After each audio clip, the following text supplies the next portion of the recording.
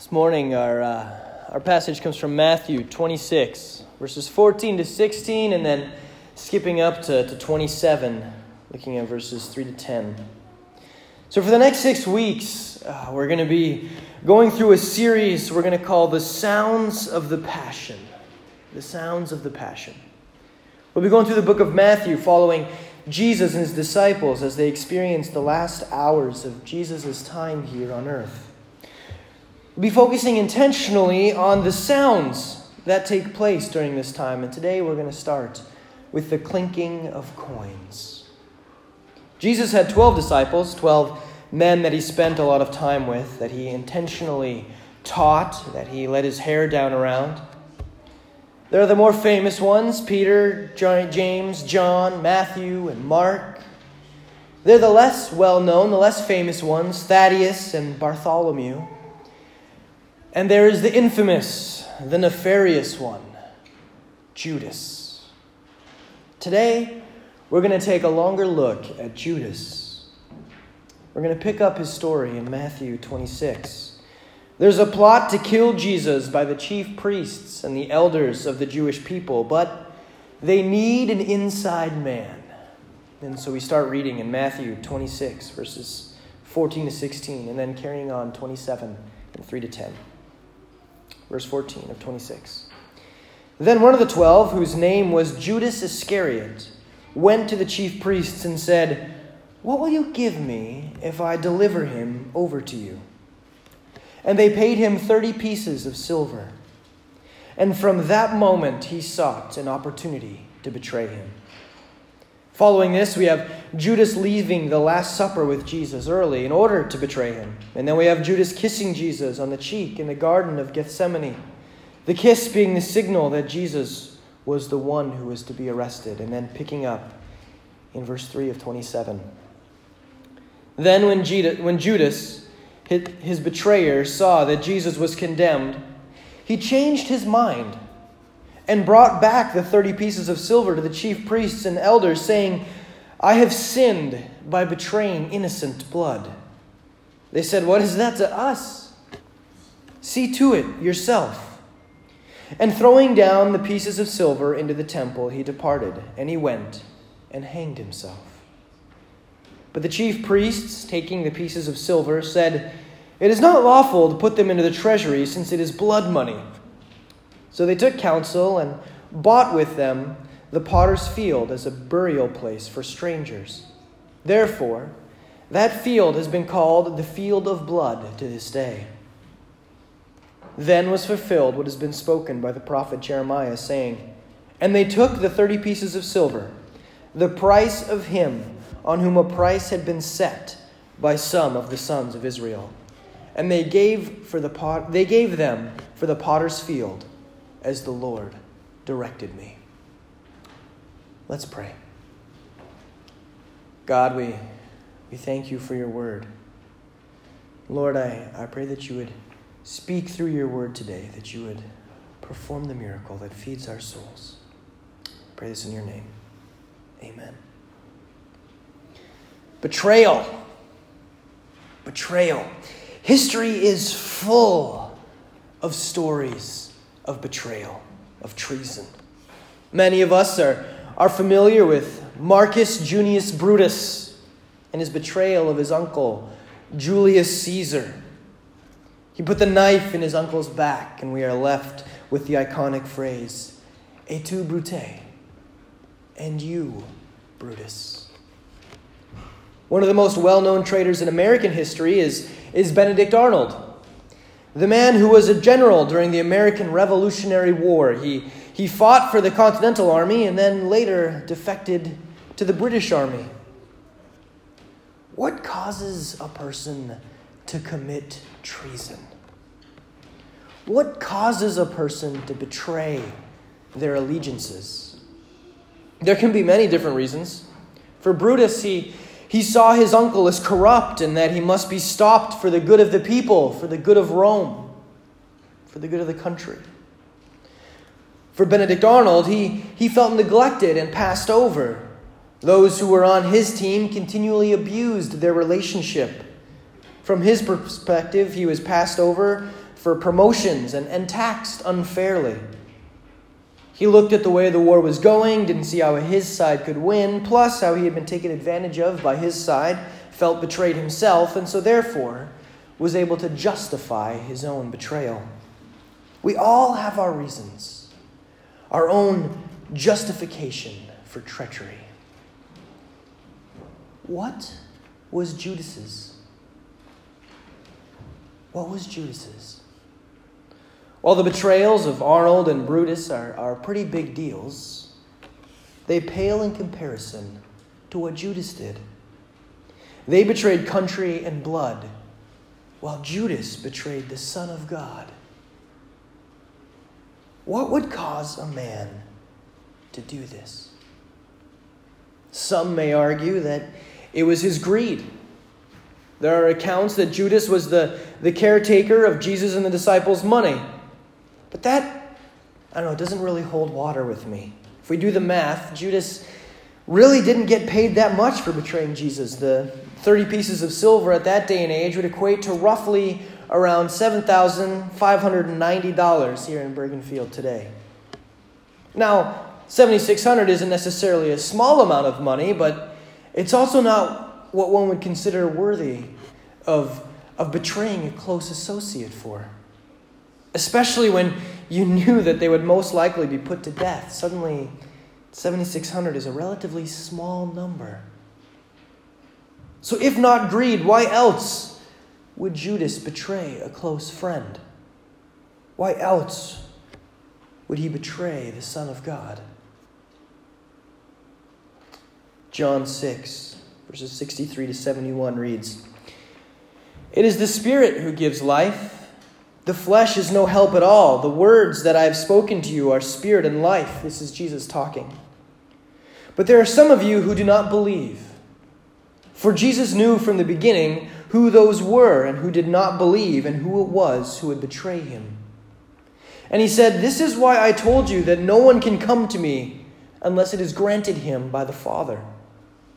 After this, many of his disciples turned back and no longer walked with him. So Jesus said to the 12, "Do you want to go away as well?" Simon Peter answered him, "Lord, to whom shall we go? You have the words of eternal life, and we have believed and have come to know that you are the Holy One of God." Jesus answered them, "Did I not choose you, the 12, and yet one of you is a devil?"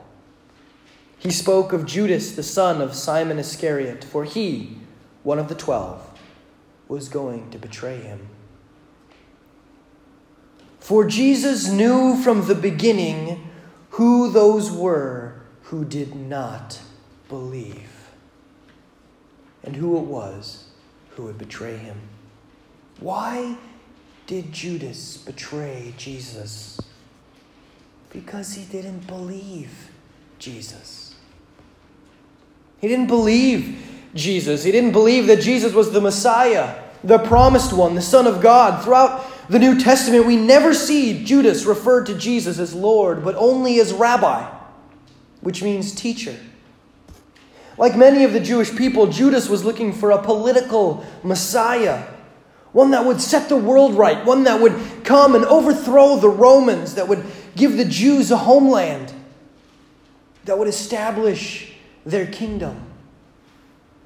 And Jesus wasn't doing that. He wasn't a political leader. He wasn't overthrowing governments. And so Judas felt betrayed.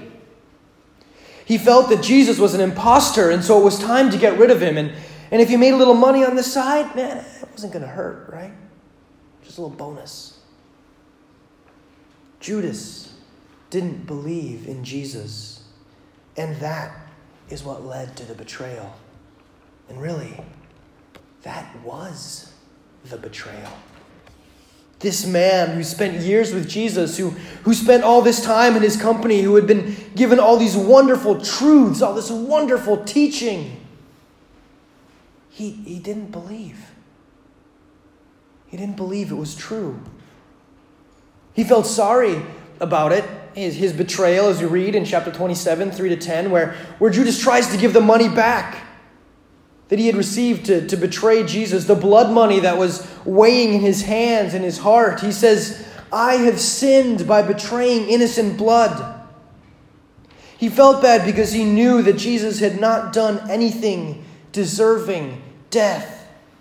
And yet he does not acknowledge belief in Jesus himself as the Son of God, as the Lord, as more than just his rabbi and friend. Nowhere do we see in Scripture Judas as a believer. We see him as a disciple. We see him as a betrayer. We see him conflicted with guilt. We do not see him believe. Thinking of Judas, how he sold out the Savior of the world, how he refused to believe that Jesus is who he said he was, I find myself asking the question, am I like Judas?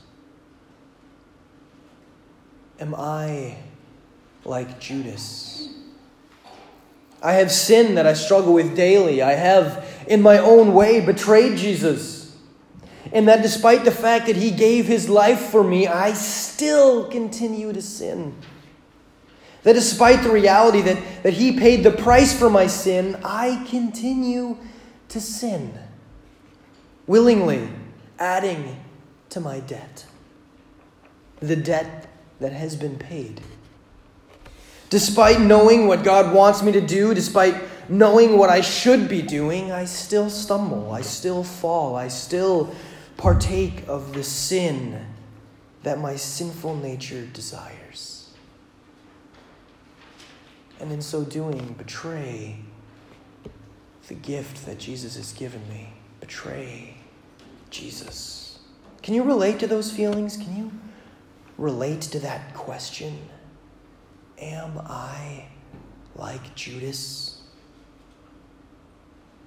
In this struggle against sin and my failures to win every time, is that not also betraying Jesus? Am I like Judas? Left alone to my own devices? Yeah, I am. Because on my own, apart from Jesus, I have no ability to save myself. I have no ability to believe. I am lost in my sin with no ability to believe. As Stephen Mueller puts it, not only does being afflicted by original sin mean that we now lack the ability to pursue what is good, it also means that we necessarily pursue what is evil. We are predisposed to sin. Romans chapter 7, verse 18 says, "For I know that nothing good dwells in me, that is, in my flesh. For I have the desire to do what is right, but not the ability to carry it out." Apart from Christ and his work in our lives, we are predisposed to sin. That's where our natural inclination brings us. We seek it out.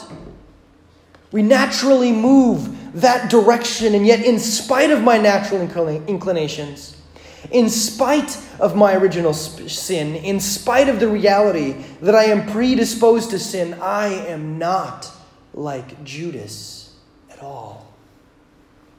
I am not like Judas at all because of God's work in my life. Because of his saving work in my heart and my mind, I am not like Judas at all, because I believe. Though the sin that led Judas to betray his teacher, his friend, his rabbi, the sin that was in him is also in me, I am not like Judas at all, because God has given me belief. As we read in Ephesians chapter 2, verses 1 to 10, "And you were dead in the trespasses and sins in which you once walked, following the course of this world, following the prince of the power of the air, the spirit that is now at work in the sons of disobedience, among whom we all once lived in the passions of our flesh, carrying out the desires of the body and the mind, and were by nature children of wrath, like the rest of mankind." Notice how Paul is writing in the past tense. This is what we were. This is where we were. And then he picks up, but God, being rich in mercy because of the great love with which he loved us, even when we were dead in our trespasses, made us alive together with Christ. By grace you have been saved. And raised us up with him and seated us with him in the heavenly places in Christ Jesus, so that in the coming ages he might show the immeasurable riches of his grace in kindness toward us in Christ Jesus. Picking up in verse 8. Don't miss this. Verse 8. For by grace you have been saved through faith, and this is not your own doing. It is the gift of God. It is the gift of God, not a result of works, so that no one may boast. For we are his workmanship, created in Christ Jesus for good works, which God prepared beforehand that we should walk in them. It is by grace you have been saved. It is by grace that we are able to resist the old nature. It is by grace that God has given us faith. It is by grace that God has called you, has drawn you into relationship with him. It is by grace that we have been given faith, and that faith has been instilled in us by grace. This is not your own doing. It is a gift of God. It is the gift of God. Those who are believers have no opportunity to pat themselves on the back for their belief. Faith has been given to us, instilled in us. We did not earn it. We did not deserve it. In our family, things get a little crazy around Christmas time. I know Christmas is past, but we're going to go back there just for a little bit. It gets a little nuts, right? Like, it gets crazy. We got the 5 kids, and they're back, like the 2 oldest, they're not in school for a chunk of time there, and everything is going nuts. And we've got all these Christmas presents. And it is tempting for me to go, yeah, you got to calm it down. You got to take it down like 5 notches, or you don't get your presents. Right? Like that's tempting for me. It's like, yeah, you see this big box? It's all wrapped. You don't get it unless you chill out. But if I did that, then I wouldn't be giving my children a gift, would I? I'd be giving my children a reward for something that they had earned because they had been good. And so now, because you've been good, now you can have this gift. But that's not giving a gift. That's giving an award. A gift is not earned. A gift is not deserved. A gift is given because the giver wants to give it. The giver loves the one they are giving the gift to, the recipient. And says, man, because I care about you, because I love you, because I want you to have this, here is this gift. It's not something we earn. There is so much more joy to be found in giving what is not deserved than there is to be presenting what is earned. It gives me great joy to watch my children open their presents on Christmas morning. And that joy wouldn't be there. It wouldn't be the same if it was, here's your reward. Here's what you get for being good 3 days ago because I was losing my mind to your loud noise and running and fighting and whatever else was going on. A gift is not something you earn. It is not something you deserve. It is something you are given despite the fact that you haven't earned it and don't deserve it. Back to that passage. But God, being rich in mercy, because of the great love with which he loved us, even when we were dead in our trespasses, made us alive together with Christ by grace. By grace you have been saved. And raised us up with him and seated us with him in the heavenly places in Christ Jesus, so that in the coming ages he might show the immeasurable riches of his grace and kindness towards us in Christ Jesus. For by grace you have been saved through faith, and it is not your own doing. It is the gift of God. All this was given to us. It is a gift of God. So, am I like Judas? Is the sin that I committed in my life, the betrayal that it is to Jesus, does that make me like Judas? If you are a Christian, the answer is no. If you believe in Jesus, that he came and died for your sin on the cross, that he needed to come and die on the cross because you couldn't make it right yourself, and then furthermore that he rose from the dead, conquering death and sin, then no. You are not like Judas, for God in his unlimited grace and mercy has saved you from yourself. And now when God looks at you, he sees not your sin, not your betrayal, but his Son, whom he loves so much. If you are not a Christian, then yes, you are like Judas. But God doesn't want you to be. God is calling you. He is reaching out to you and drawing you unto himself. He longs to have relationship with you. That's why he sent Jesus, to repair the divide between man and God, to allow mankind to be reconciled unto God, and he desires that for you.